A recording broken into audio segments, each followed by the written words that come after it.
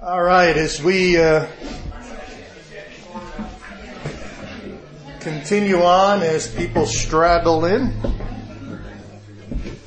we move on to the letter O, which, as I've already indicated, is open up. Open up. This is one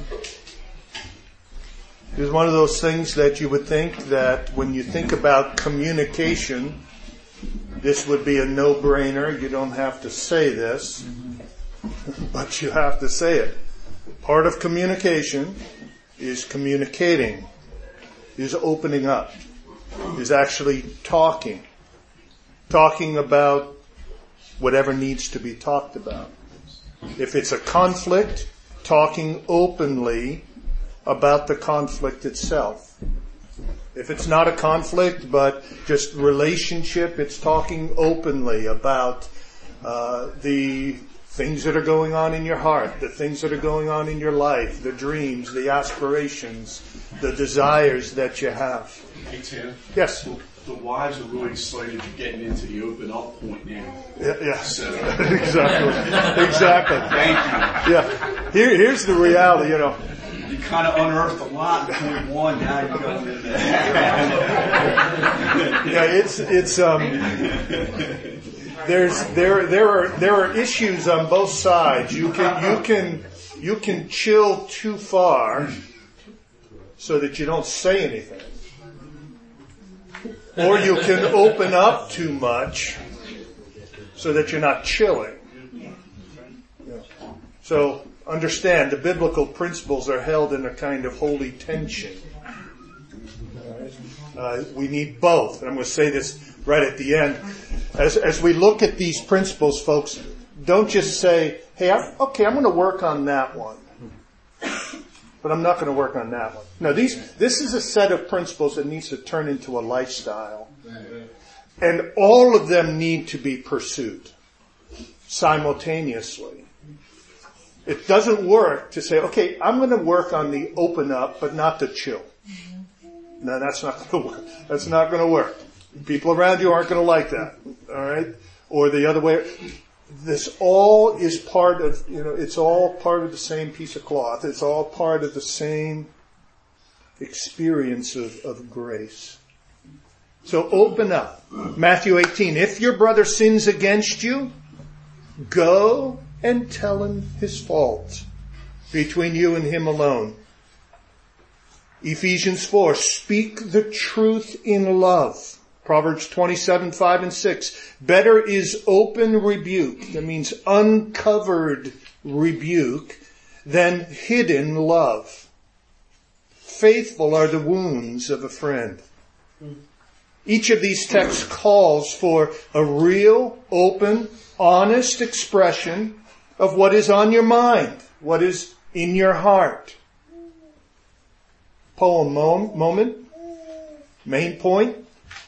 To hide the heart and spirit close, does far more harm than we suppose. To hide the heart and spirit close does far more harm than we suppose. Communication cannot happen without words. We must learn to open up our hearts, speak our thoughts, our hurts, our dreams, our joys, our sorrows, our spiritual condition, our needs. Another God moment and gospel moment. Aren't you deeply and profoundly grateful that God has opened up to us? That God is a speaking God. He talks to us. He shares what's on his heart with us. Jesus said to his disciples in John 15, you are my friends if you do what I command you. No longer do I call you servants, for the servant does not know what his master is doing. I have called you friends. For all that I have heard from my Father, I have made known to you.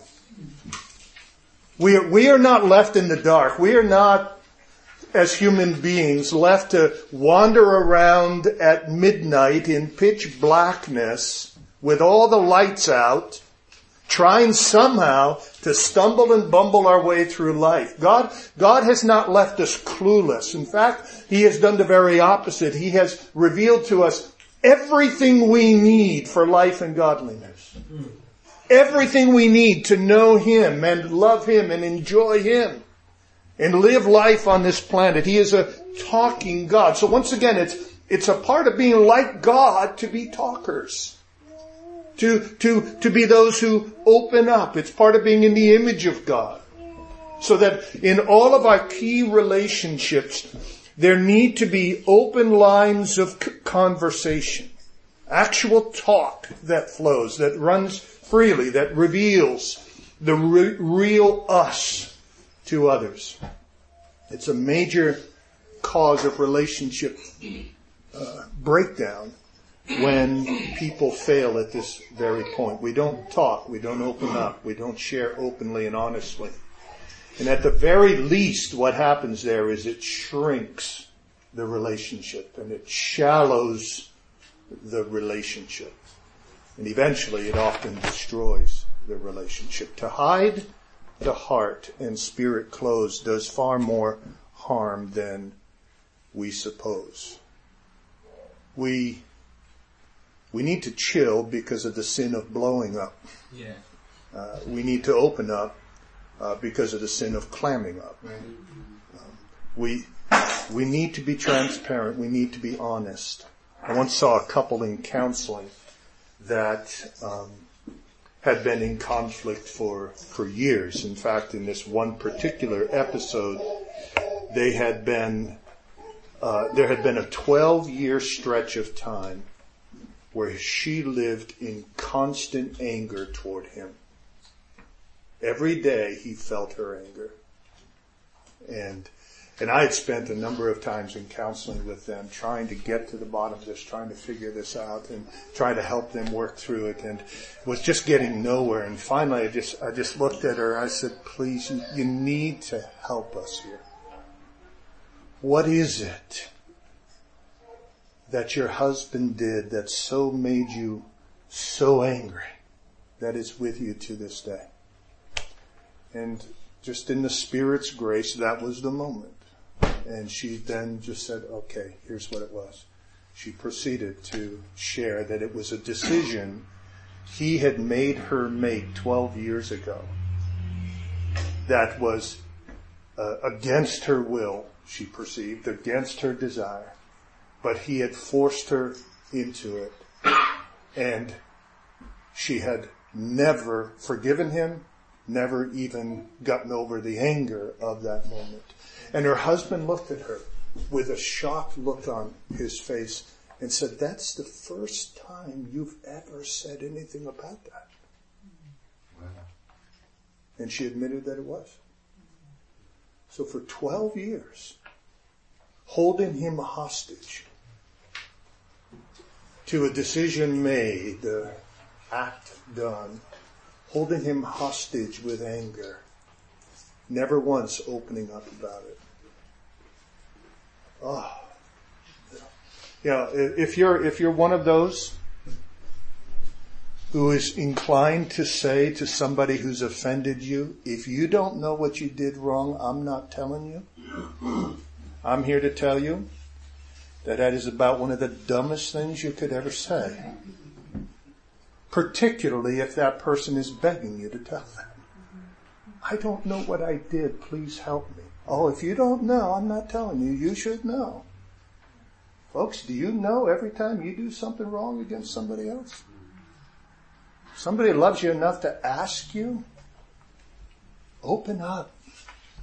Open up.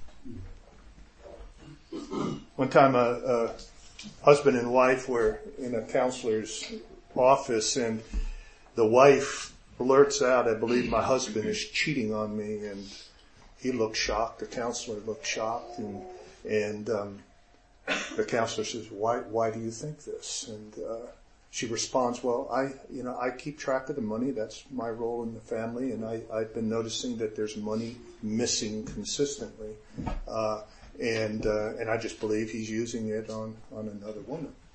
And the husband just kind of, again, stunned in the moment, but still a little bit hesitant to respond, but finally reaches into his pocket, pulls out his wallet, and pulls out all the money that was missing, and says, "I've been saving this for our anniversary." Here she was, ready for serious,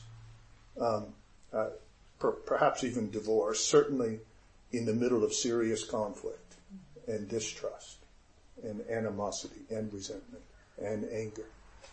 All because of silence. That was the moment she brought up, "You're cheating on me." Why had she not said it before? This need to be transparent, this need to be open, this need to be real, this need to get what's in here out. And it's not just openness about wounds and hurts and concerns. It is openness about life and desires and cravings and dreams and aspirations. Husbands and wives, just sit and talk about what you want to do with your life together.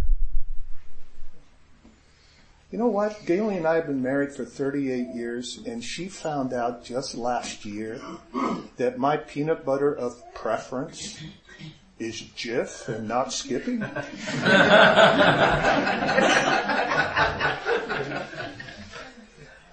For some reason, I never opened up about that detail. It's been Jif ever since, you know.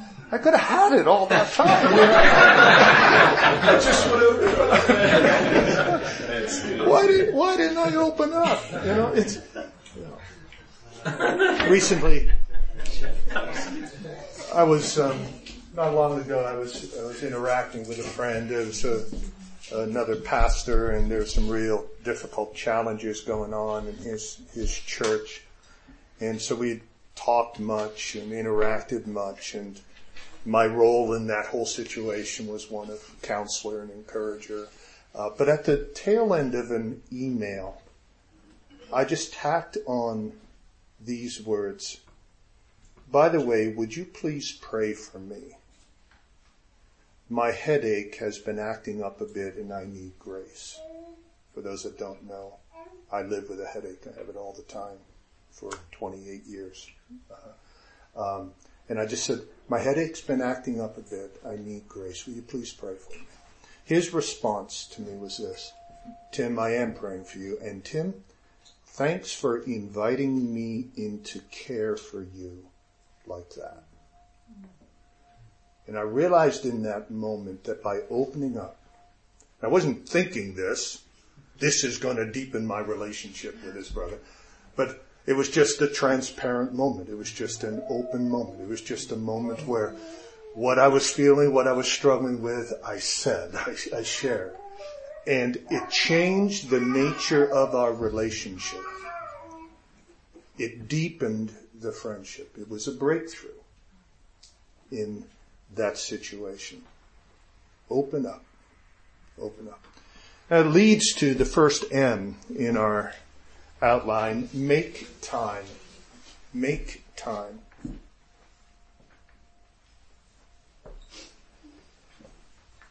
All that we're talking about highlights the need for this point. Communication and relationship require time. You know, I've often thought about the number of relationships that are in my life. Gailey and I have been married for 38 years. We have 6 children. We have, I'm going to call it 10 grandchildren now, because one of our sons is soon to get married, and that's bringing in a bride and her daughter, so 10 grandchildren. There'll be 4 daughters-in-law, a church of 250 people, 14 churches that I help to care for. Life's pretty full of relationships for me. And these relationships are all of varying degrees of priority and responsibility and closeness and intimacy and all the rest. But I need to make sure that I am making time for those relationships according to the degree of priority and responsibility that I have in those relationships. I can't just assume that those relationships are going to stay intact or are going to grow deeper or are going to somehow weather the storms of life or disagreement. I can't assume that. I have to make time to cultivate the relationships. In Amos 3 and verse 3, it says, "Do two walk together unless they have agreed to meet?" The New American Standard puts it, "Do two men walk together unless they have made an appointment?" It's just one of those basic things. Okay, we can't talk unless we plan to talk. I mean, it's not likely it's going to happen. We have to be somehow or other connected. Make sure there's opportunity.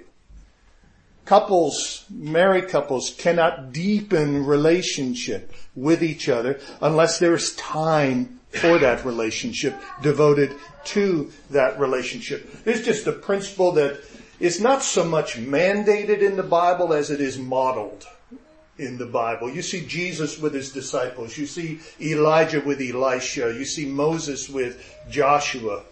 You see that there are just relationships happen in the context of much time spent together. There's this old debate in terms of, what's more important, quality time or quantity time. I would argue that you can't have quality time without quantity time. You can't just push the quality button. Okay, let's do quality time. It doesn't work that way. It happens, it flows out of the experience of quantity time. Now, if you've had quantity time, and there's deep roots of time together, of communication and fellowship and connection, well, you don't have to have quantity every time thereafter in order to have quality. We have friends who are missionaries in Chad and have been there for 30 years now. We see them about once every 3 to 5 years. He was my roommate in college, best man in our wedding. We pick up our conversations every 3 to 5 years, like the last time we talked was 3 to 5 days ago. It's an instantaneous quality time. But it's quality because we spent hundreds of hours together in friendship building early on in our lives. There needs to be time together. So here's the main point poetically expressed. Talk takes time. Talk takes time, so choose to plan. Talk takes time, so choose to plan how much and when as best you can. Talk takes time, so choose to plan how much and when as best you can. You cannot build deep communication with somebody that you hardly spend any time with. Again, God and gospel moment. Way back in the Garden of Eden, Adam and Eve just made. Where do you find God in Genesis 3? Walking in the garden, looking for Adam and Eve. The picture there is he's walking in the garden to spend time with Adam and Eve. His heart was to be with them. His heart was to have time with them. Go all the way to the end of the Bible, and what do you see? That in the new heavens and the new earth, it will be the dwelling place of God, and God is with man, and he will dwell with them, and they will be his people, and God himself will be with them as their God. That's the ultimate expression of making time. Where God is making a new heaven and a new earth, where we will be with Him for endless time. Where there will be an endless experience of communication and affection and love and worship and adoration, time without end. When we've been there 10,000 years, bright shining as the sun, we've no less days to sing God's praise, enjoy His love, than when we first begun.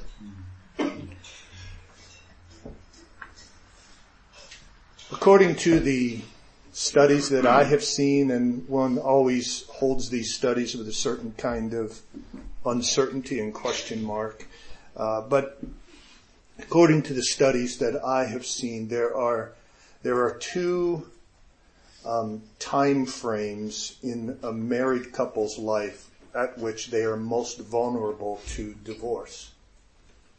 The first is within the first 4 or 5 years, when the couple, often are so busy, so active, trying to build their home, trying to do their jobs, pursue their careers, make more money so they can buy their home. All that stuff, just maybe throw a couple of kids in there, and all of a sudden they, 4 or 5 years in, they just had enough. The other is within a year or two of the empty nest. Within a year or two of when all the kids are gone. And what happens? The husband and the wife sit down and they look at each other and realize, I don't even know this person anymore. Yeah. Haven't talked to them in any kind of meaningful, relational kind of way for years now, because we've been spending all our energy and all of our time and all of our effort and all of our money on raising the kids, getting them through college, doing whatever we're doing. And they get to the end of it, and because they didn't make time for each other, quality time, I would say priority time for each other, the marriage was over. Relationships are made or broken by time. By time. There needs to be talk time, prayer time, share time, intimacy time. Time. You can't wing this. You can't just think or assume that it's just going to happen. It's not. You need to plan it. If you're married, you need to plan quantity time with each other. You need to prioritize it in your weekly schedule. You need to put it right near first place. Maybe right after your time with God in the morning. Is time with spouse. Where is it going to be today? Where is it going to be this week? Make time. Make time. Next. More I could say on that, but I think I'll skip ahead. Mean what you say. Mean what you say.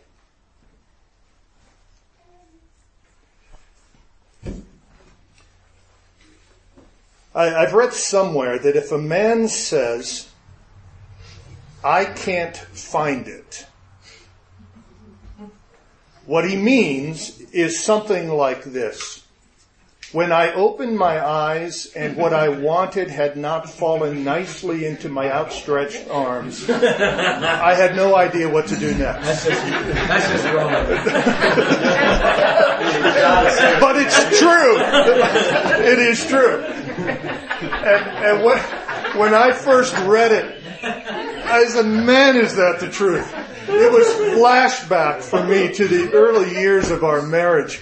I remember more than once, probably many more times than once, opening the refrigerator and yelling to the other end of the house to where Gayleen was, "Hon, where's the ketchup?" Before I had even looked in the refrigerator.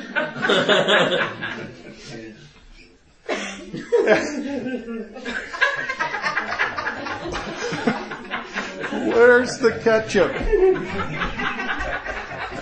It's pathetic, guys. It really is pathetic. Go to the next point. Oh, man. What does my question, where's the ketchup, really mean? It really didn't mean, I don't know where the ketchup is. It meant something like, hon, would you please wait on me hand and foot? Because I am too lazy, too selfish to take care of myself. You're getting this now, man. Yes. Tables have turned. That's right.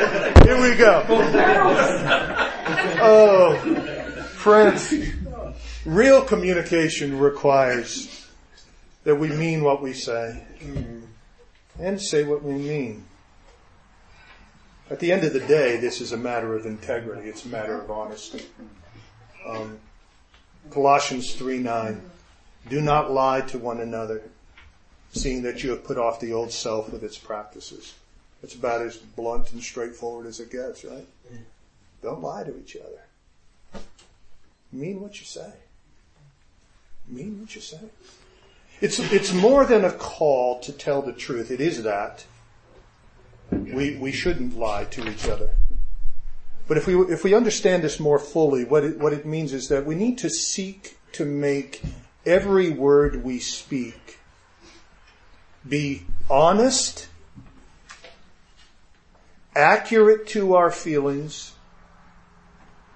and as clearly expressed as we can possibly make it. Mean what you say means we need to make sure every word we speak is honest, it's accurate to our feelings, and it's as clearly expressed as it possibly can be. Fuzzy words, vague words, cryptic words, words with hidden meanings are pretty much equal to lies. If we have it in our power to speak what we are thinking more clearly and more accurately. Fuzzy, cryptic, vague, hidden meaning words are pretty much equal to lies if we have it in our power to speak what we are thinking more clearly and more accurately. Don't be obscure. Don't be mysterious or backhanded. Be clear, be precise, and be sincere. We are called not just to honesty, but to clarity. Main point, poetic. Being heard depends on you. Being heard depends on you. Make all your words, but you don't have to leave, man. Did I offend you? Thank you. I appreciate that. Being heard depends on you. Make all your words both straight and true. Being heard depends on you. Make all your words both straight and true. One of the great, wonderful things about the Bible, God's Word, is that it's straight and true. It tells it straight. It tells it true. I've often said through the years that the place where I feel safest in relationship is with my Bible open. Because this is the one place in human experience where I know everything I read is true. Everything I read is clear enough for me to understand. Even if there are parts I don't understand, I can understand it clearly enough. God speaks true words. He means what he says. He says what he means. And God cannot lie. It's impossible for God to lie, Hebrews tells us. The wonderful thing about God is that he can be trusted to say what he means and mean what he says. And so once again, to say what we mean is simply to be like God. It's to reflect the image of God. We take a huge step forward in our relationship with God when we realize how trustworthy his word is.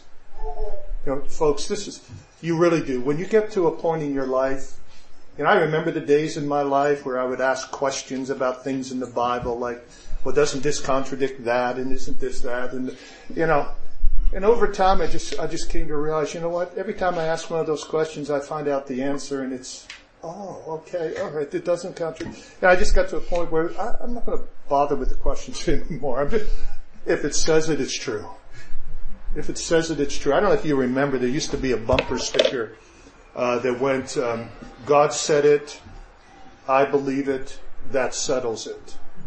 God said it, I believe it, that settles it. I had a friend who had that on his car, and I used to tease him just a little bit about it. I'd say, I think you need to tweak that just a little. Take out the middle part.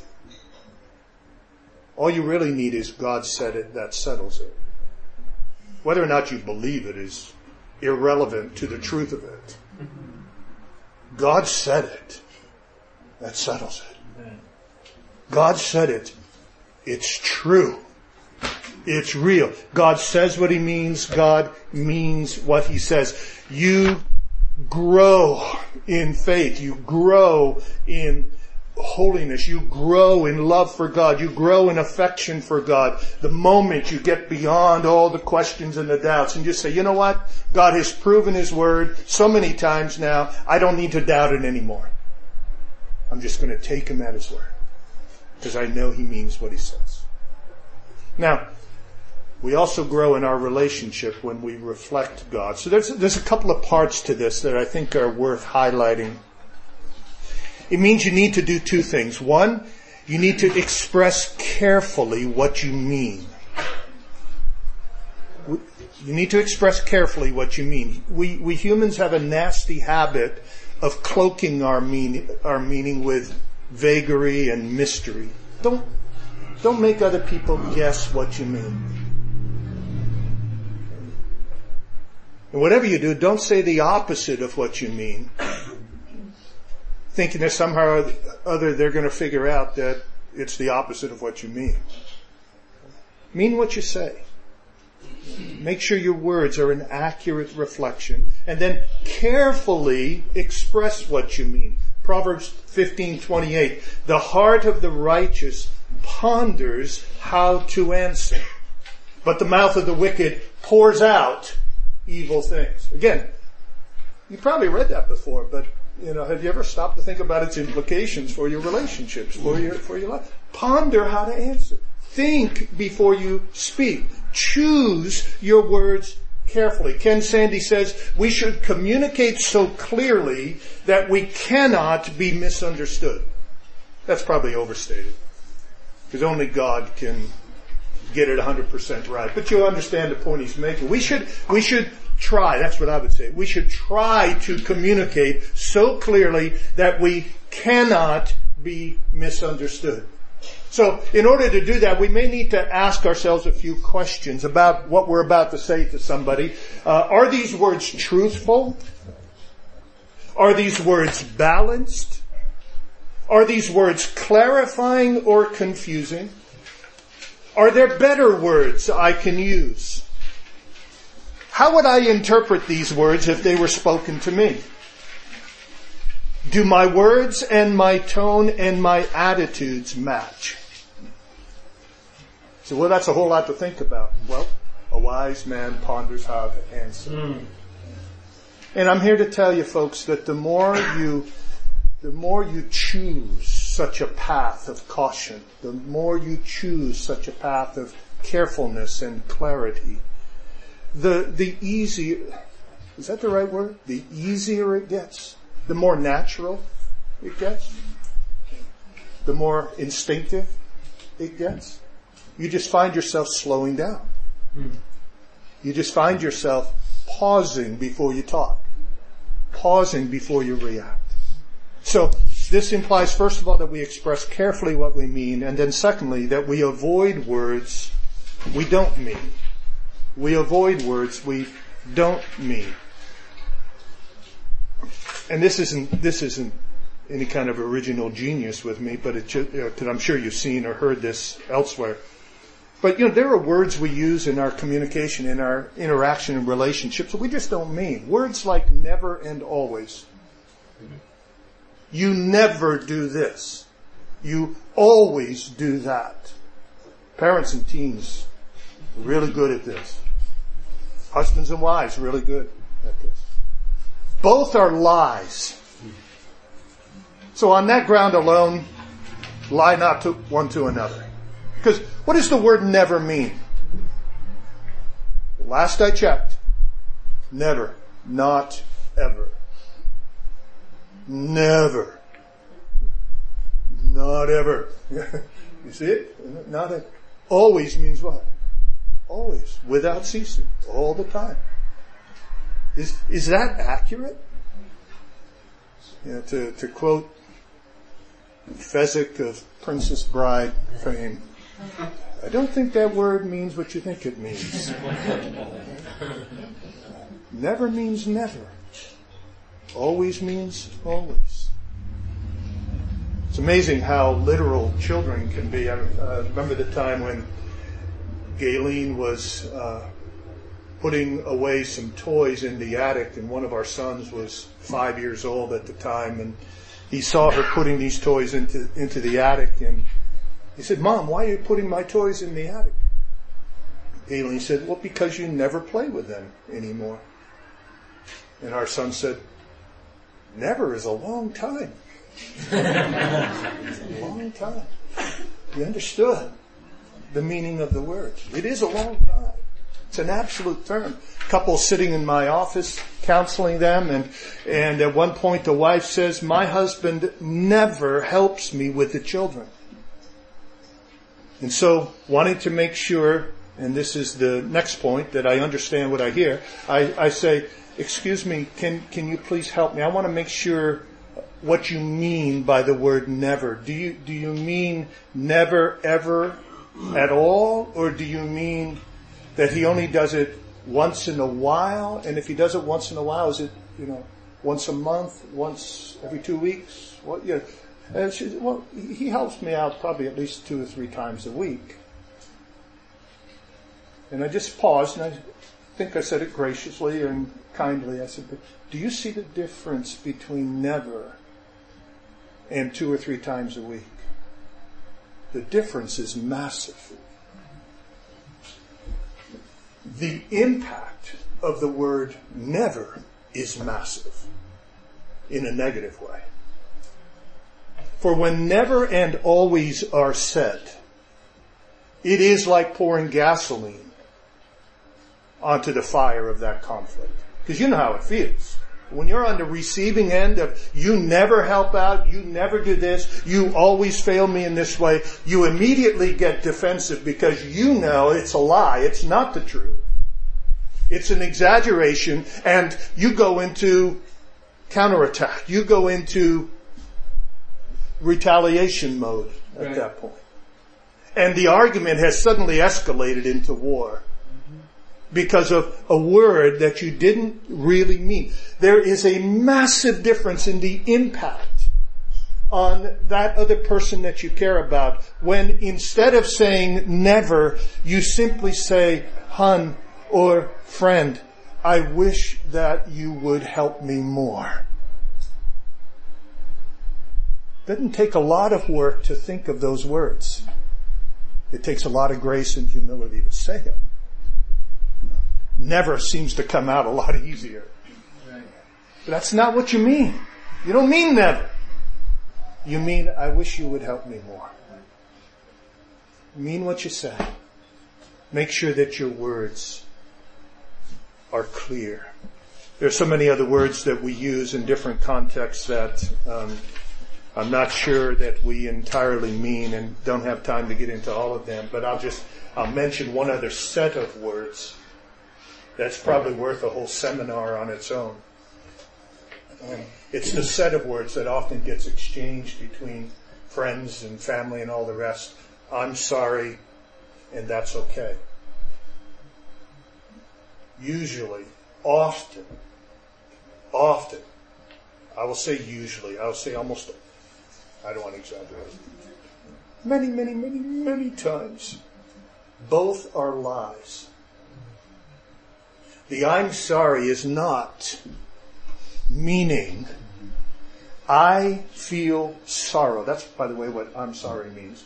I feel sorrow because I have said something or done something that offended you or hurt you or grieved you.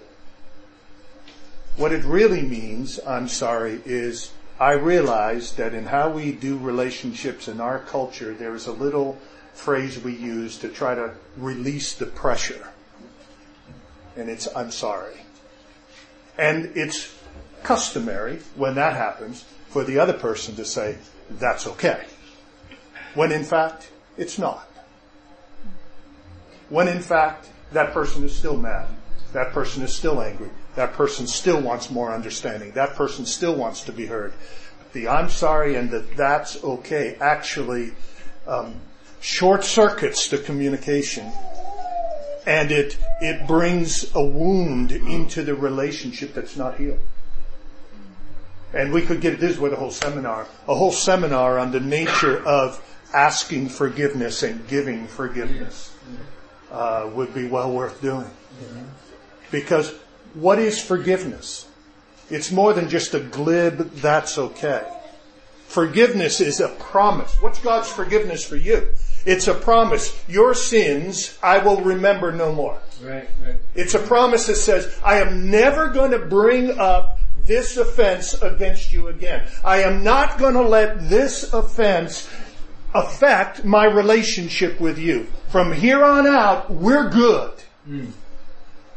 That's God's promise to us. It's amazing. Mm-hmm.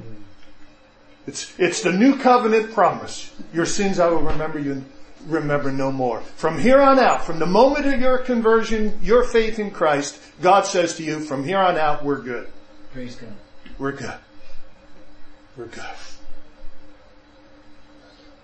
Now, when people say, I'm sorry, that's okay, that's not what they mean. They're not really sorry. It's not really okay. And so a lie has been introduced, a double lie has been introduced into the relationship that will come back to haunt. It will come back to grieve. And so we need to mean what we say. We need to think about it. We need to be clear in expressing it. So much more could be said there, but enough for now. You stands for understand what you hear. Understand what you hear.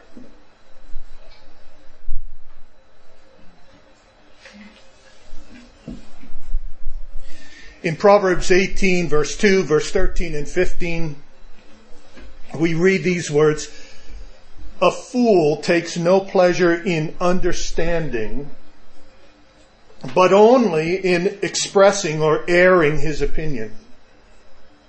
And then again, if one gives an answer before he hears, it is his folly and shame. And then an intelligent heart acquires knowledge, and the ear of the wise seeks knowledge. Understand what you hear. James 1, know this, my beloved brothers, let every person be quick to hear, slow to speak, slow to anger. Now in that context, by the way, it's not really, James isn't primarily thinking about relationships there. He's thinking about the hearing of God's Word, the preaching of God's Word. And the teaching there is when you hear your pastor preach, be quick to hear and slow to speak and slow to anger. That's the context. That's the point. However, that said, there is surely a secondary application that we can make to our lives and our relationships.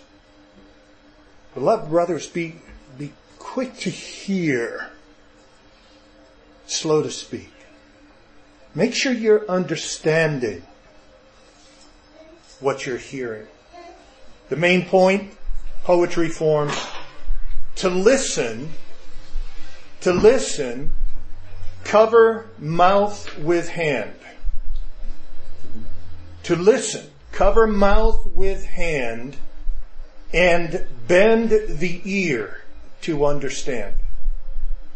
To listen, cover mouth with hand, and bend the ear to understand.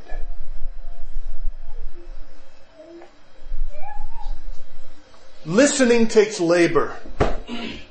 Listening takes work. Diligent effort to really hear must be made, or miscommunication and misunderstanding will happen. Assume nothing. Don't trust your interpretations of what other people say. Seek understanding, or else you're going to find trouble. And again, one of the striking, comforting features of God and His love for us and for His children is His ability to hear our hearts, even when our words are confused and confusing. You ever read the Psalms and kind of, feel a little shocked at what you read as the psalmist express levels of fear and anguish and doubt and uncertainty, and sometimes it feels borderline anger toward God? And these are part of our psalms. This is a part of God's Word. What it means is that God hears these cries of His children, and He understands the cries of His children. This is not a rebel creature shaking his fist in my face. This is one of my children who's heartbroken and crushed and hurting and confused. He understands what he hears and responds accordingly. I've been affected in Luke chapter 1. Remember when the angel appears to Zechariah, the father of John the Baptist, and then later appears to Mary, the mother of our Lord. And the angel makes two announcements, both of which are astonishing announcements. The first, Zechariah, your wife Elizabeth, who is very, very old, is going to have a child. And then to Mary, you who are a virgin, who've never known a man, you're going to have a child. Listen to the responses of Zechariah and Mary. Zechariah says, "How shall I know this? For I am an old man and my wife is advanced in years." That's his response. How shall I know this? For I am an old man and my wife is advanced in years. Listen to Mary's response. How will this be, since I am a virgin? Now you listen to the two responses. They sound pretty similar to me. Very little difference in the words. A very big difference in God's response to their words. Zechariah gets rebuked and disciplined and turned mute for the duration of Elizabeth's pregnancy. Mary is praised as a woman of faith. And the words are almost identical. Because God, who has the advantage of being omniscient, knows the heart. He understands the heart.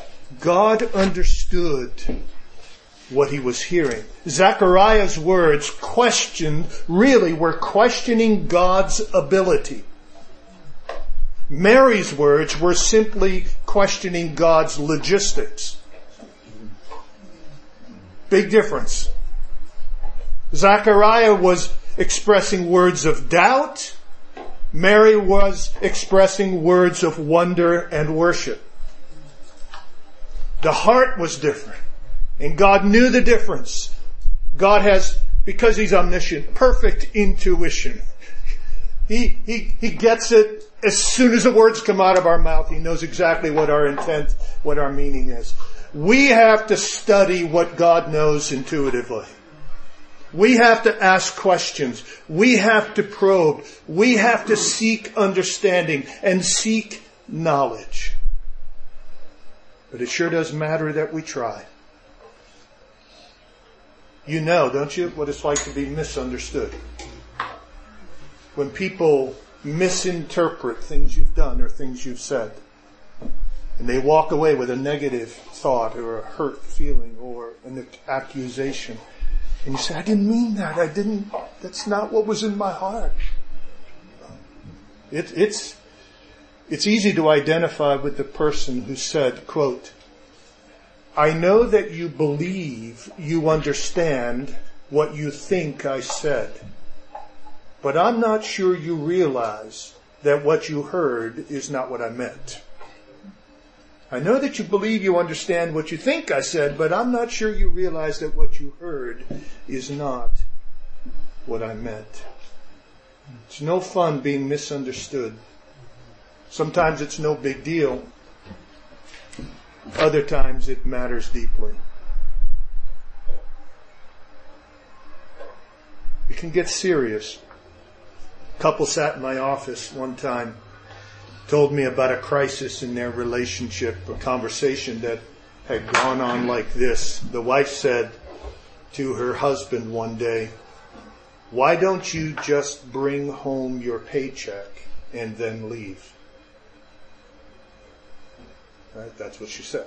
Why don't you just bring home your paycheck and then leave? Let me ask you, what did she mean? What did she mean?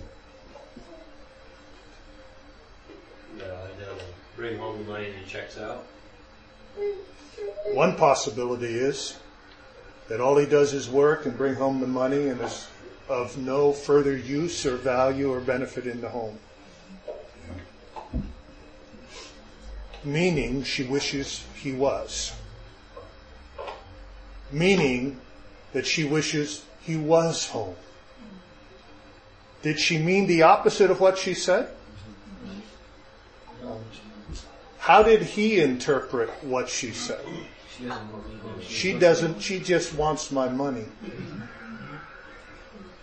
This was a massive failure both on the M and on the U. She did not mean what she said. He did not understand what he heard. She should have been much more clear in what she meant. And he should have labored to understand what he heard. He should have said to her, "Hon, please help me here. This is what I'm hearing. This is what it sounds like you just said to me. Can you please help me? I want to understand. Do you want me to leave? Is that what you want?" So that she could have made it clear, no, we want you here.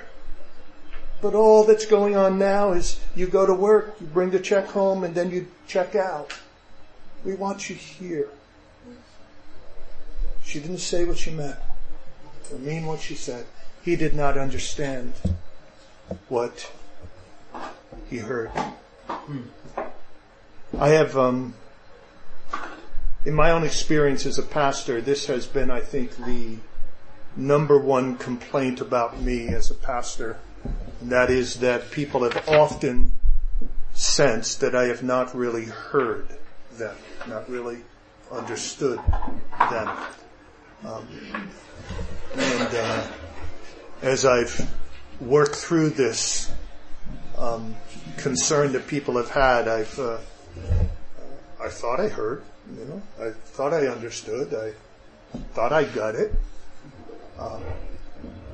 And many times I had heard and understood and gotten it, but they didn't feel heard. Two different things. But many times I hadn't really heard. I had missed the point. And I was so quick to give my response to their question. So, Tim, why did you do this? Rather than, why did you say it that way? Might have been the question. And instead of asking the question back, how did that affect you? What did that say to you? What did that communicate to you?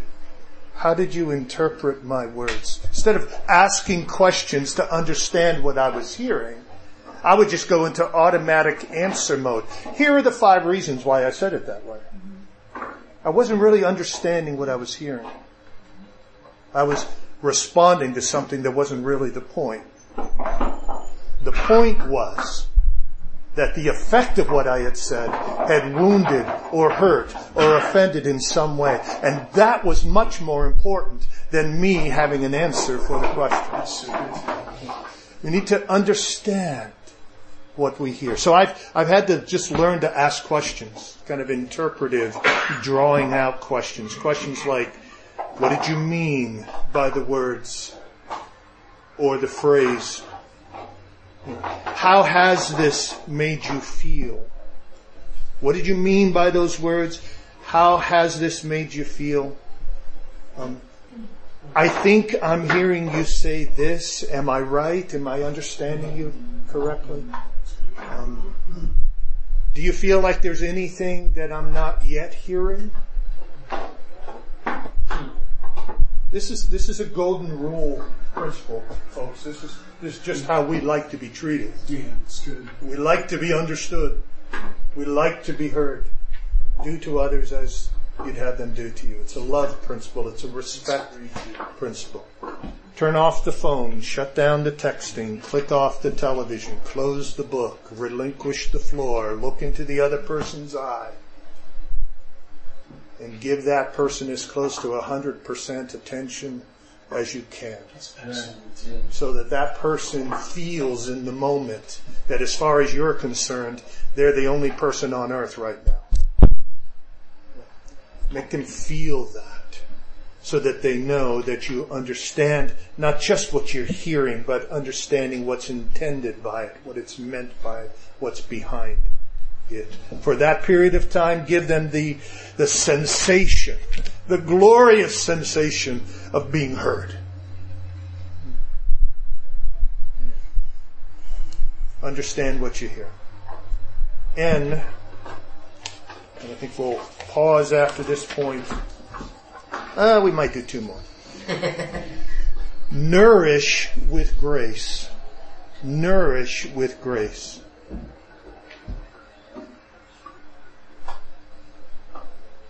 All kinds of texts I could turn to, but I give you just 2. Colossians 4 and verse 6. Let your speech always be gracious.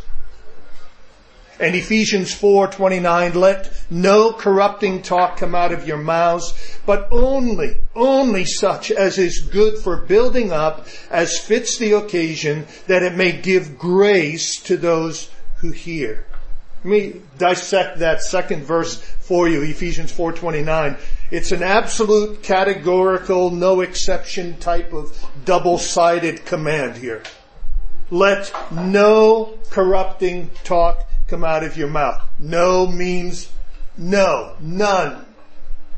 Again, we're never going to get this perfect. Right. Jesus got it perfect. His perfect speech has been credited to my account. I have imputed perfection with my tongue. It's amazing, isn't it? It is. Just amazing. God looks at me as if I've always only spoken the right word at the right time because of Christ. What freedom.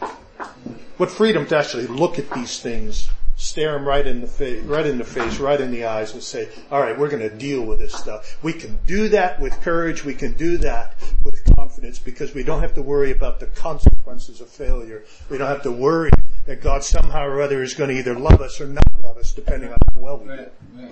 It's amazing. Just amazing. So we can look at categorical, absolute statements and say, ooh, I'm not going to get there this side of heaven, but I'm going to try. And I can do it without fear. Let no corrupting talk come out of your mouths. Corrupting means not dirty talk, although there's no room for dirty talk either, but that's a whole nother seminar. It means worthless talk. It's worthless like a bad piece of fruit is worthless. It has no value. In the scriptures, it's used of fishermen who gathered fish into a net, and some of the fish were worthless. They were of no value. They served no purpose. Words that have no benefit, no usefulness, no value for the hearer. Paul says, don't talk, don't even use those words. Don't even go there. But only such as is good for building up, as fits the occasion, that it may give grace to those who hear. Only what is good for building up. Say only what edifies. Say only what builds up. Say only what strengthens. He says, say what fits the occasion. That which is useful and needful right then, right there for that person who's right in front of you. And useful for what? To give grace. To give grace. Put off the corrupting, worthless, empty, useless talk. Put on a tongue and lips that give grace. That give grace. Our gladness, main point, our gladness in relationships. Our gladness in relationships flows from the stream of grace-filled lips. Our gladness in relationships flows from the stream of grace-filled lips. Words are meant to nourish, to heal, to feed, to strengthen, to edify, to bless. They are not to be worthless, not to be pointless, not to be even worse than worthless, unedifying, de-edifying, if it's not a word, but you get the point. Counter-edifying. The law of the Lord is perfect. What does it do? Reviving the soul. The testimony of the Lord is sure, making wise the simple. The precepts of the Lord are right, rejoicing the heart. The commandment of the Lord is pure, enlightening the eyes. When God talks, what happens? Souls get revived. The simple are made wise. The heart is rejoiced. The eyes are enlightened. Grace nourishing words come from God. And that's what we are called to as well. Nourish in grace. We need to make all our conversations such that people leave us, at the end of that conversation, they leave us with more grace than they had when they met us. There is a worthy goal, friends. For every day, every conversation, Lord, give me grace so that when my wife leaves my presence in just a moment, she will feel more grace, experience more grace, know more grace than she had when we started our conversation. Excellent. Every day, relationships. On Sundays when you come to worship, don't come just to receive. Do come to receive. You need to receive. You need to have your soul fed and nourished with Christ. God in the gospel. You need that. You need that. You know, when people say, you know, you go to church not for what you get, but for what you give. I say, no, you go to church to get. You need to get. But you also need to give. You also need to give. So come to worship, to community group, to the various contexts of your relationship with this in mind. How can I send people home with more grace than they came with? How can my words nourish? How can my words build up? How can my words edify? I want this person who is sad, who is grieving, who is discouraged, who is ashamed, who is guilt-stricken. I want this person to leave feeling the grace of God. We need to make our conversations such that people leave us with more grace than they had when they met us. Then and we'll pause after this, immediately resolve. Immediately resolve.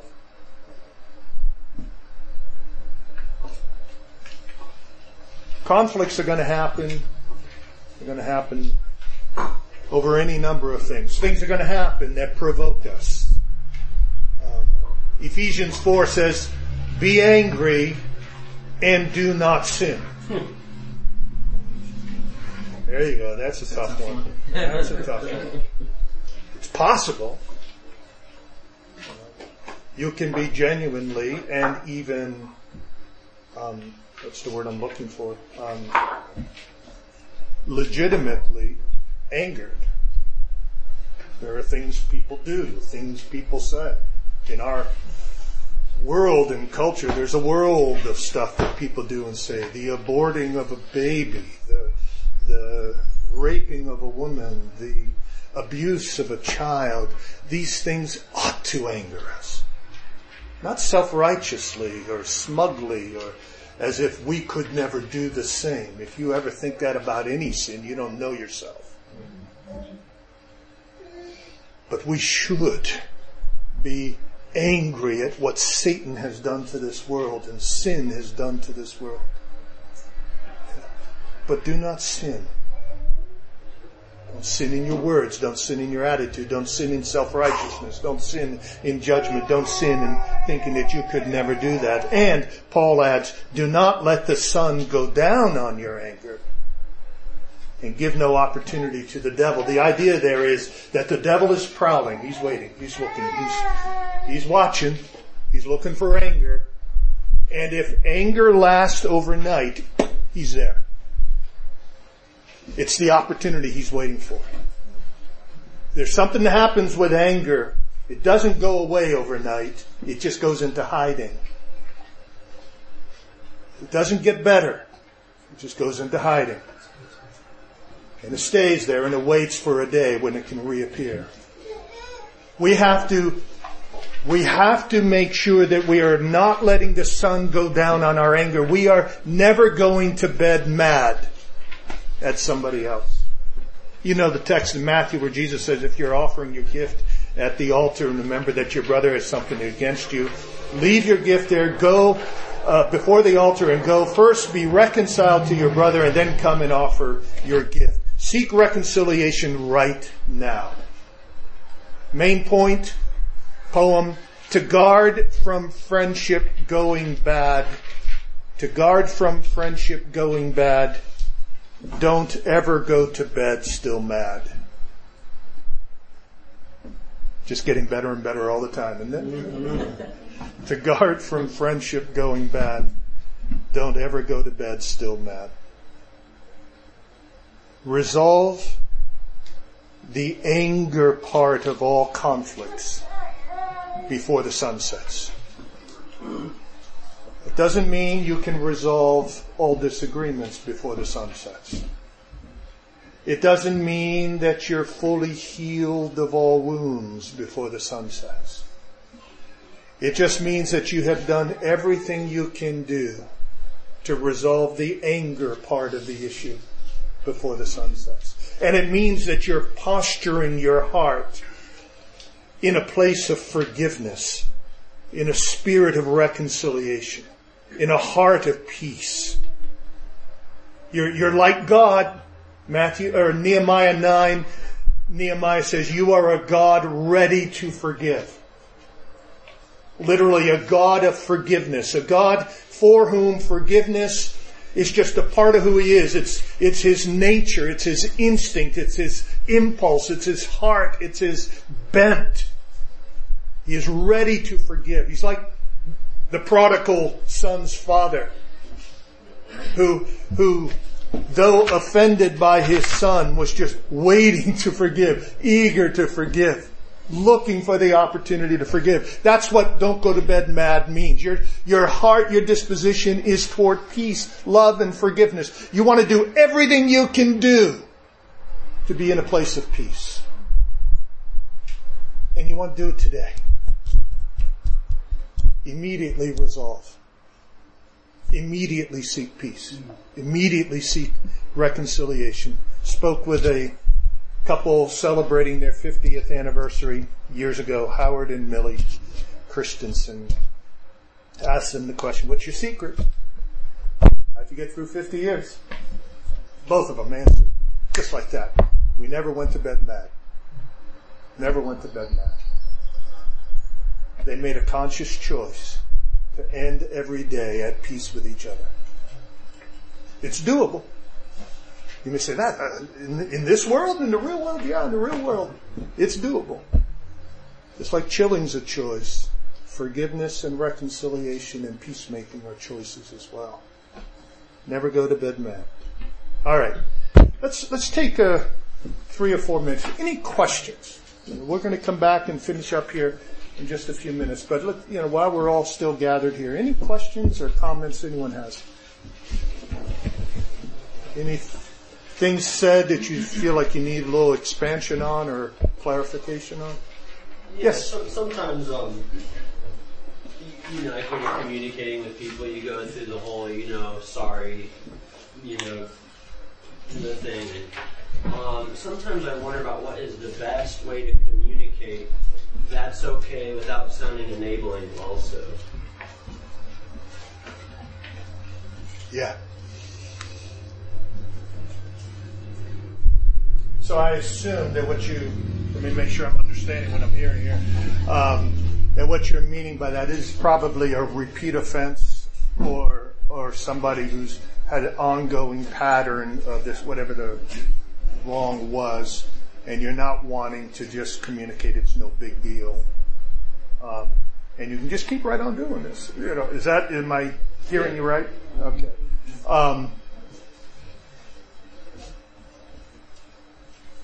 I don't want to give a glib answer to that question because I understand that it touches nerves of our own weakness, our own hurt, our own woundedness, our own frailty, and it touches nerves of genuine love and genuine concern. And I know this well from personal experience where, all right, how do you forgive without enabling, without just communicating the idea that everything's okay and nothing needs to change?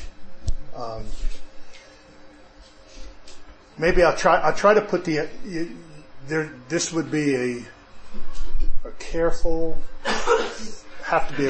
thoughtful, prayerful, extended conversation. But I think the gist of it would need to go something like this to that person. Thank you for asking for forgiveness, and I do forgive you. I will not hold this against you. I will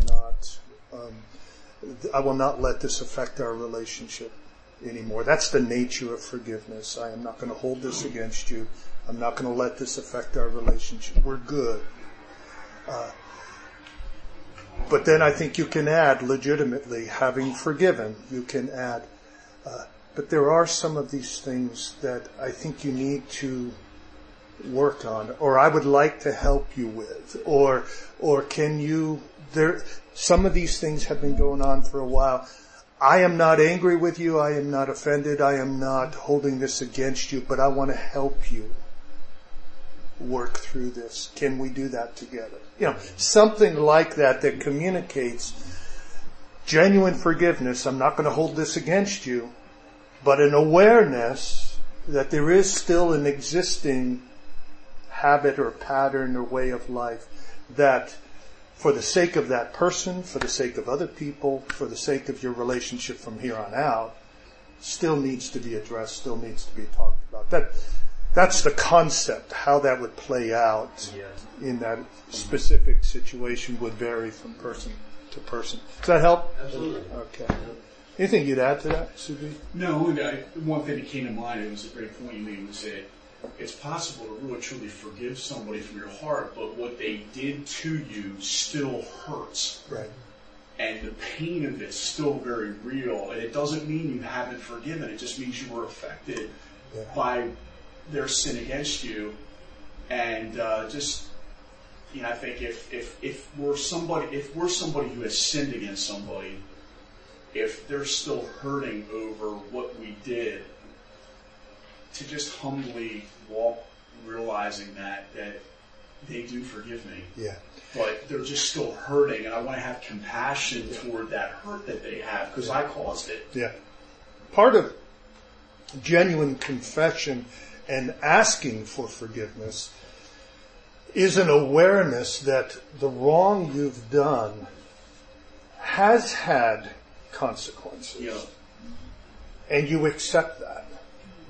So when David repented of his sin with Bathsheba, he says to the Lord, you are just when you, what's the right word? What's the word he used?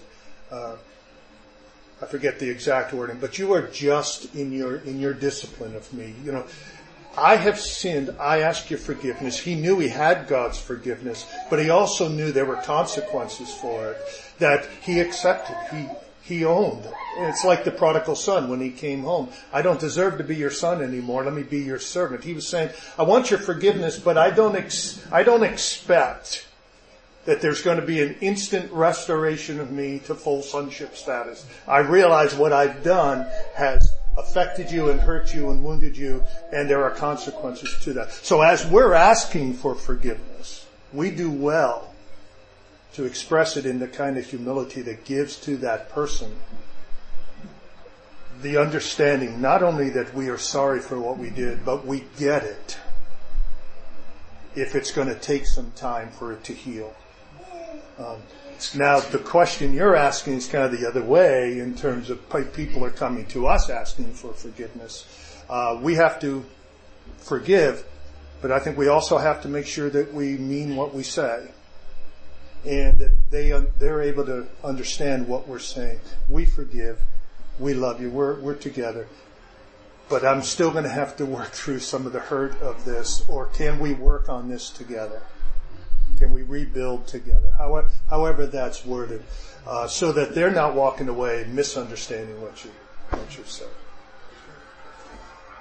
Ken, will you talk at any point during this morning about the impact of electronic communication, emotionalist impact? Yeah, it is a great question, and I do intend, God willing, time permitting, to. And it wasn't going to be a major point, but a point in conclusion, and I'll say it now just so that it gets said. Everything we're talking about here applies to your texting, to your Facebook, to your tweets, to everything. We're going to be held accountable for every idle word that has come out of us. So we should, mine. All this stuff should apply to everything we see. You read the latest. It just so grieves me day after day to read Christians' posts about politicians, and I don't care who the politician is. It doesn't matter. When I post something that is unfounded, when I post something that is a negative report about another person that is not clearly, substantially proven and necessary, I have sinned. And I'll be held accountable for it by God. I need to make sure I'm understanding what I'm hearing. I better make sure that I'm thinking before I speak. And there's no exemption clause to that just because I'm using my fingers instead of my tongue. The words that come out of us, God's going to ask us about them someday. God's going to rewind them, replay them for us someday. We need to apply all the same strict standards. Thou shalt not bear false witness. It's not just for your verbal communication. It's for your Facebook post. It's for everything. Every word that comes out of you. Very sobering stuff. it's the proverb says in the multitude of words there is no lack of sin. We're living in a very wordy time where people are just spewing words all the time. Much sin when there are many words. So we're just wise to be quiet. We're just wise to keep our thoughts to ourselves and ponder how to answer, because we'll answer for it on that day. That's a great question. But again, it's probably worthy of a whole nother seminar because how I read it may not be how you meant it. I'm sorry? And how one reads it may be different than how you meant it when you say it. Exactly. Yeah. Yeah. Well, let's take a break. 10, 12 minutes, I think.